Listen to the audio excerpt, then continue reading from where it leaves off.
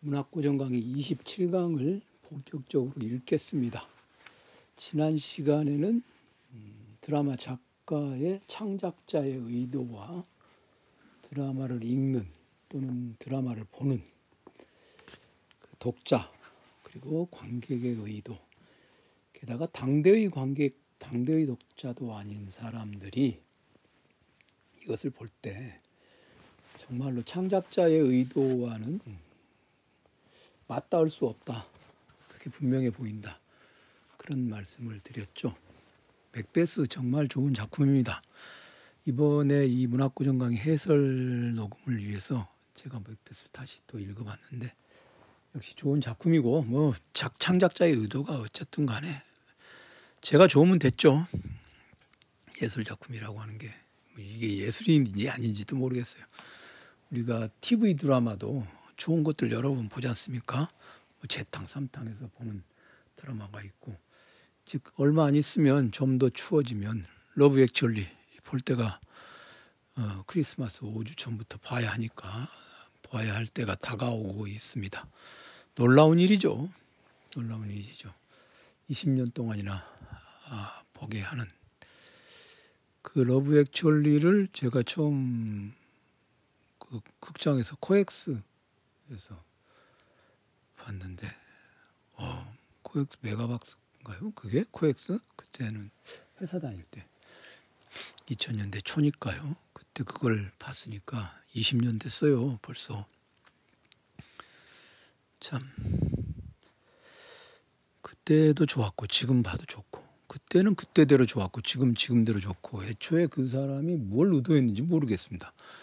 그런데 좋았습니다. 27강 이 문학고전 강의에 이 적힌 내용을 그대로 설명을 해주면 좋겠지만 그거보다는 여러분들이 문학고전 강의는 문학고전 강의대로 읽고 또 이 문학고전 강의에 다 담지 못한 내용들 그런 것들을 또 이렇게 팟캐스트로 하면 더 좋지 않겠어요? 그러니까 문학고전 강의에 일단 이런 내용이 있다. 그런 건 간단하게 얘기하고 특히 맥베스, 오셀로 이제 근대 드라마들은 다시 읽어보니까 이렇더라. 이걸 그때 문학고전 강의할 때는 미처 몰랐었던 것 같네. 하는 거 있죠. 이걸 한번 그런 걸 좀 짚어보겠습니다. 27강은 분량도 많고 또 제가 그냥저냥 막 해야 되는 이 자연적인과 초자연적인 위력을 모두 동원하여 왕이 되려는 맥베스. 맥베스가 이제 왕이 되려고 하니까 그런 다음에 이제 맥베스 부인이 이게 27강은 맥베스 부인이 그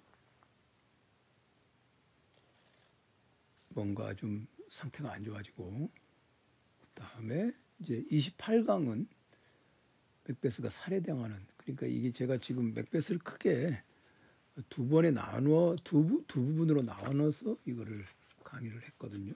강의는 여러 번 했는데 이 책을 쓰기를 그렇게 써놨거든요. 그러니까 일단 27강은 삼막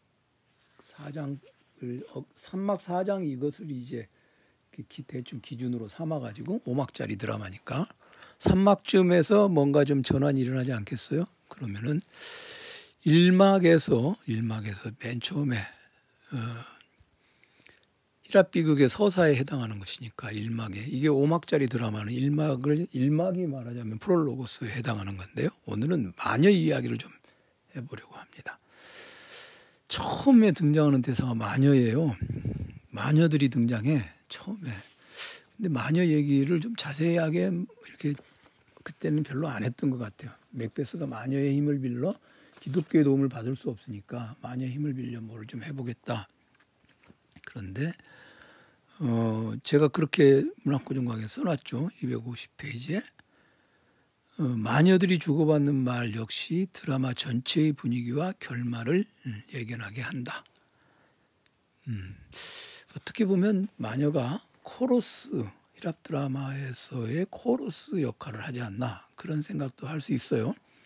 그리고 이제 특히 그 1막 1장 12행에서 13행 거기 인용된 게 맑음은 흐림, 흐림은 맑음, 안개와 더러운 공중을 헤매는 것.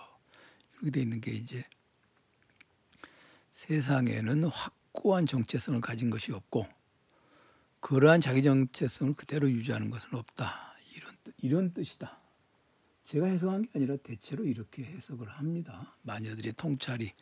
그러니까 이것만 강의할 때는 책에는 써놨는데 오늘은 마녀 얘기를 좀 집중적으로 해보려고 해요.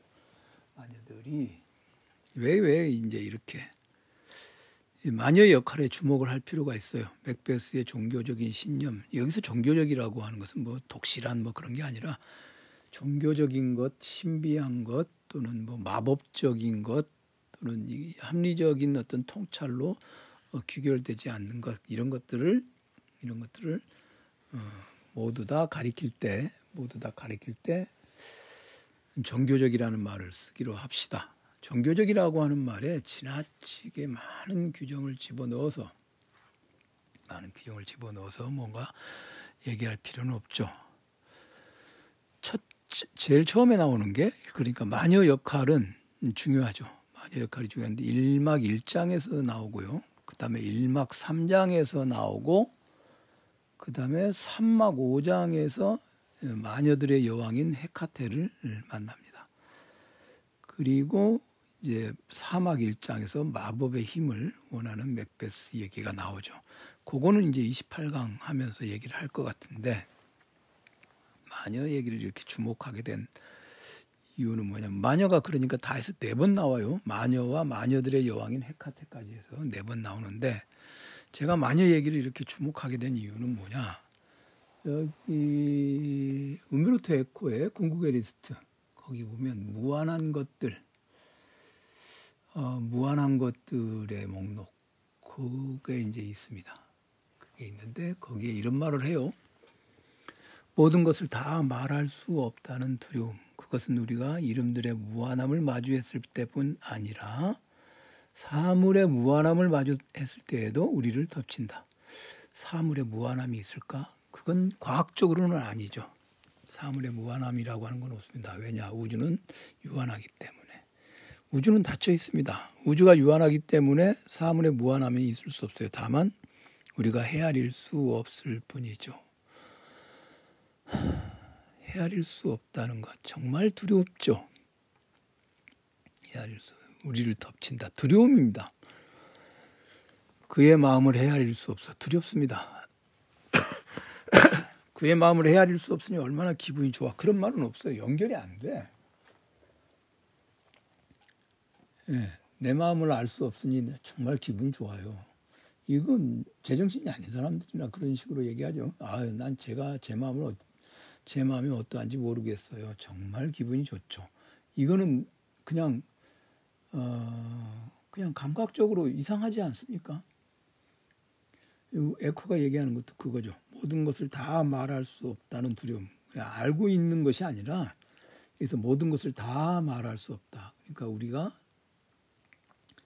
호명할 수 없고 그것이 내가 말로 할 수 없는 것들이 세상에 아주 많다. 그거죠. 그게 두렵고 사물의 무한함을 마주했을 때도 우리를 덮친다. 문학의 역사에는 강박적으로 사물을 모아놓은 예들이 가득하다. 때로 그것들은 환상적이다. 판타스마. 환상적이라는 게 좋다는 뜻으로 쓰이기도 하지만 사람을 어지럽히게 하고 그 어지러움으로 인해서 사람이 두려움에 빠지기도 하고 그렇게 하는 것이 환상적인 것이기도 하죠. 셰익스피어의 맥베스에서 마녀들이 사용하는 불길한 재료들의 목록처럼 때로 그것들은 우리의 마음을 불안하게 한다. 그 이제 불길한 재료들의 목록이 4막 1장 1행부터 38행 사이에 쭉 길게 나열이 돼 있어요. 그거 조금 이따 읽기로 하고요. 여튼 에코의 이걸 보고 이 마녀들이 등장하는 지점에서 특히 4막 1장 1행에서 38행까지 그 사이에 마녀가 등장하는 부분에서는 이게 불안함이 불길한 재료들의 목록처럼 우리 마음을 불안하게 한다. 그렇다면 에코가 이렇게 얘기를 했으니까 4막 1장부터가 이제 불안함, 즉 맥베스의 불안함이라고 하는 것이 증폭되기 시작할 것이다. 이 마녀의 등장으로 인해서 그렇게 우리는 짐작할 수 있겠죠. 첫 번째 1막 1장에서 마녀가 등장할 때는 제가 인용한 것처럼 12행부터 13행 사이에 나와 있는 그 부분이 있지 않습니까? 12행에서 13행 사이 이 부분은 그냥 앞날을 예견한다는 그런 것을 생각할 수 있겠죠. 그리고 1막 3장을 보면요. 마녀 나온 부분 좀 한번 오늘은 마녀 특집입니다. 마녀 특집입니다. 마녀 특집이 1막 3장에서는 이제 27강에서도 그 얘기를 합니다만은 누구죠? 첫째. 1막 3장도 첫 번째 마녀의 얘기부터 시작을 해요. 그리고 거기 이제 맥베스가 등장을 했는데 첫 번째 마녀가 모두 맥베스께 인사, 환영 글래미스경. 두 번째 마녀가 모두 맥베스께 인사, 만세 코도경. 세 번째 마녀가 만세 맥베스님 앞으로 왕이 되실 분. 이렇게 이제 지금 잊지도 않는 그것하고 이렇게 연결이 되어 있잖아요. 그러니까 이건 이제 예측을 하는 거죠. 앞날을 예측하는 것이고 그 다음에 뱅코에게도 그런 얘기 하지 않습니까? 그대는 왕들을 낳으리라 몸소 되지는 못하지만 이 뱅코 운명은 하여 모두 만세 맥베스와 뱅코 이랬으니까 1막 3장에서는 맥베스와 뱅코의 앞날을 예견합니다. 그 다음에 3막 5장에도 마녀들이 나와요. 아니 어쩐 일이십니까? 헤카테님 노여워 보이십니다. 헤카테가 이제 마녀들의 여왕이니까. 이제 헤카테가 화가 났어요. 맥베스하고 거래하고 교통한다. 그런 얘기를 쭉 해요.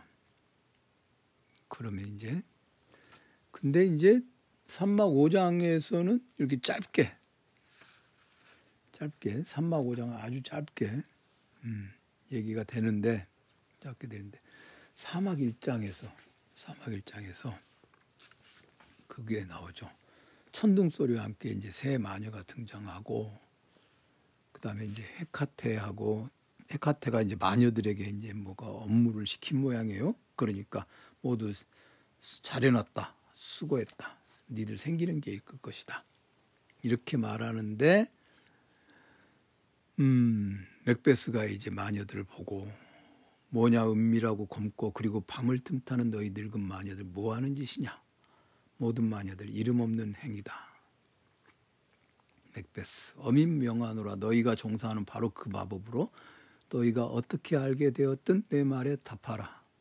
여기가 이제 그 4막 1장에서 맥베스가 마녀들에게 요구하는 바이고 이 부분에서 이제 헤카테하고 대화가 이어지기도 하죠. 맥베스가 그러고 나서는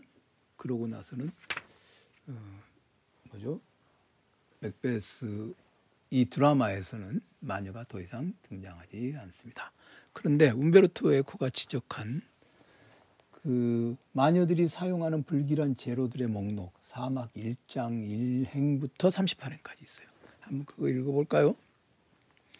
3번 얼룩무늬 고양이가 야옹됐어. 얼룩무늬 고양이. 그 다음에 한 번 고슴도치가 낑낑댔어. 고슴도치. 히피들이 시간 됐다 소리치잖아. 히피. 그 다음에 그 동물 입힌 내장 속에다 두꺼비. 그러니까 이제 히피 나왔고 두꺼비 나왔고요. 맹독에 쩔은 내 놈 먼저 끌어라. 마법의 단지 속에서 늪지 사는 뱀토막 가마솥에 끓이고 굽고 도룡농 눈깔과 개구리 발가락 박쥐털과 개 혓바닥 독사의 포크 혓바닥과 눈먼 벌레 독침 도마뱀 꼬리와 새끼 부엉이 날개 이 마법은 강력한 사고를 치게 될 거야. 지옥의 수부처럼 끓고 거품 나고 세 번째 마녀가 그 다음에 얘기해요. 용비늘 늑대 이빨 바짝 말린 마녀 살덩이 포식한 소금바다 상어의 위장과 식도, 어두울 때 캐낸 독초뿌리, 불경스런 유태인의 간장, 염소 쓸개즙, 그리고 월식 때 잘린 묘지 주목 조각. 이 묘지 그 앞에 세우는 나무로 된 팻말, 그 다음에 터키 놈 코, 타타르 놈 입술, 태어나다 질식사한 애기 손가락, 장녀가 도랑에 내깔긴 애기에 그게 죽을 진하고 독성 강하게 하지. 이게 이제 지금 끓이고 있잖아요, 수프를. 거기다 호랑이 내장을 섞어봐. 가마솥 재료로 죽이는 거야. 두 번 부지런히 귀찮게 불은 불타고 가마솥은 북을 대고, 그걸 개코 원숭이 피로 시키면 마법이 확실하고 효과가 좋지. 여기 지금 이제 마녀들이 사용하는 온갖 안 좋은 것들이 쭉 나오죠. 그러니까 이제 헤카테가 등장해서, 마녀들의 여왕인 헤카테가 등장해서 잘해놨구나, 수고했다, 그리고 모두 생기는 게 있을 게다, 가마솥이 끓고 있는, 그러니까 이런 짓을 하고 있는데 맥베스가 등장해가지고 너희가 뭐 하는 짓이냐, 그러니까 이름 없는 행위다, 이렇게 얘기를 하죠. 맥베스가 이제 너희들은 그 마법으로 내 말에 답하라, 이렇게 말하잖아요.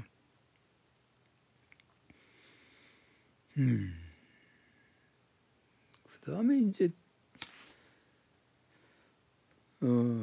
그래서 이제 맥베스가 그 망령들을 불러오라고 하니까 그들을 어디 한번 보자.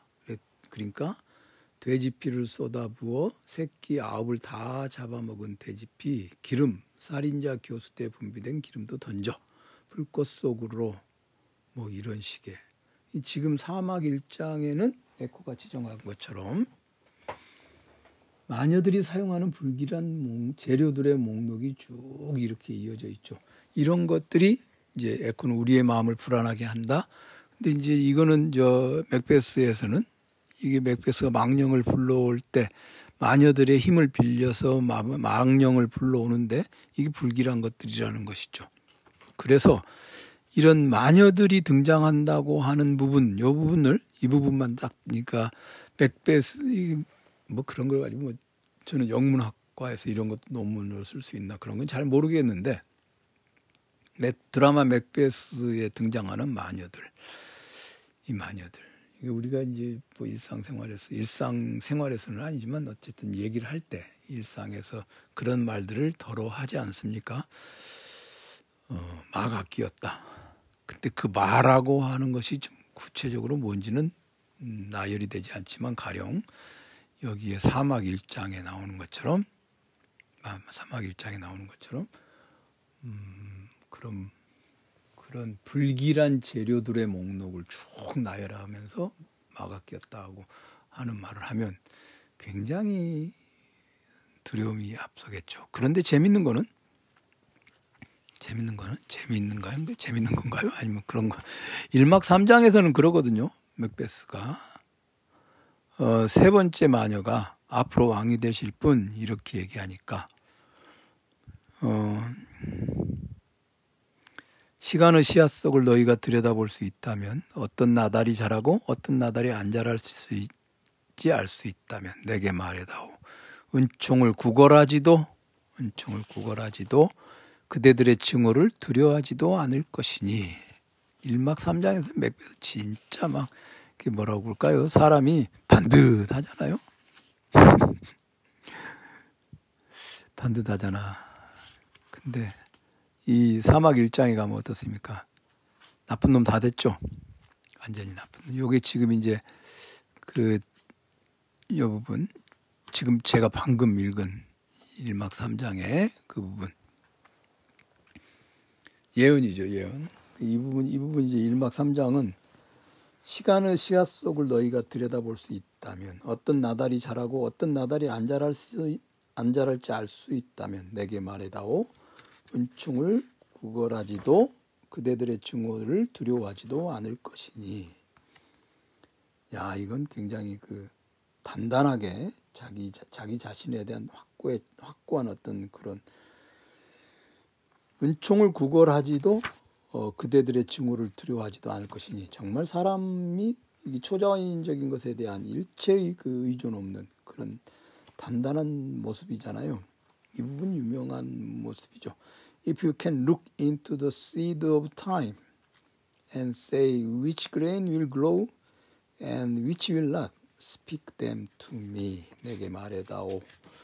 그런 식으로 얘기를 하죠. 그런데 이제 이게 오막오장하고는 정말 딱 대비되어서 보이죠. 지난번에 그 맥베스의 주제라고 얘기했던 그 거기에는 내일 또 내일 또 내일이 기어간다. 이런 사소한 속도로 매일매일 기록된 시간의 마지막 음절에 이르기까지.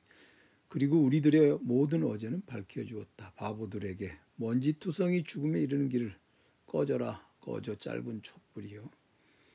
인생은 걸어다니는 그림자일 뿐 불쌍한 연기자가 무대 위를 젠치 활보하며 자신의 시간을 안달복달하는 것일 뿐. 그리고는 더 이상 듣는 이 없는 것일 뿐. 그것은 백치가 들려주는 이야기, 소리와 분노로 가득 찼으나 아무 의미도 없는. 지난번에는 인생은 걸어다니는 그림자일 뿐 불쌍한 연기자가, 여기서부터 아무 의미도 없는 이 부분만 얘기했잖아요. 그런데 그 앞부분에 이제 맥베스의 대사가 정말 맥베스의 대사라고 하는 거, 인생은 걸어다니는 그림자라고 하는 요 얘기가 어디서 나오냐. 매일매일 기록된 시간의 마지막 음절에 이를 때까지 바보들이여, 뭐 이렇게 시간이라고 하는 건 이게 참으로 덧없고 의미 없는 것이다 라는 것이죠. 그것하고 1막 3장의 시간의 씨앗 속을 너희가 들여다볼 수 있다면, 이게 당당한 시간 앞에서 당당한 맥베스하고, 그다음에 시간을 그냥 이렇게 무너져 버린 맥베스하고, 요것이 이제 1막 3장하고 5막 5장의 이 시간 모습, 요게 대비되죠. 게다가 1막 3장에서는 마녀가 등장하는데 마녀들한테도 이렇게 당당하게 얘기를 하고 있는 그런 모습을 보일 수 있죠. 이렇게 대조해서 보면 이 부분은 다시 1막 3장 이 부분은 토요일에 다시 한번 저기 맥베스가 시간에 대해서 얘기하는 것, 이 부분은 다시 얘기를 또 토요일에 하겠습니다.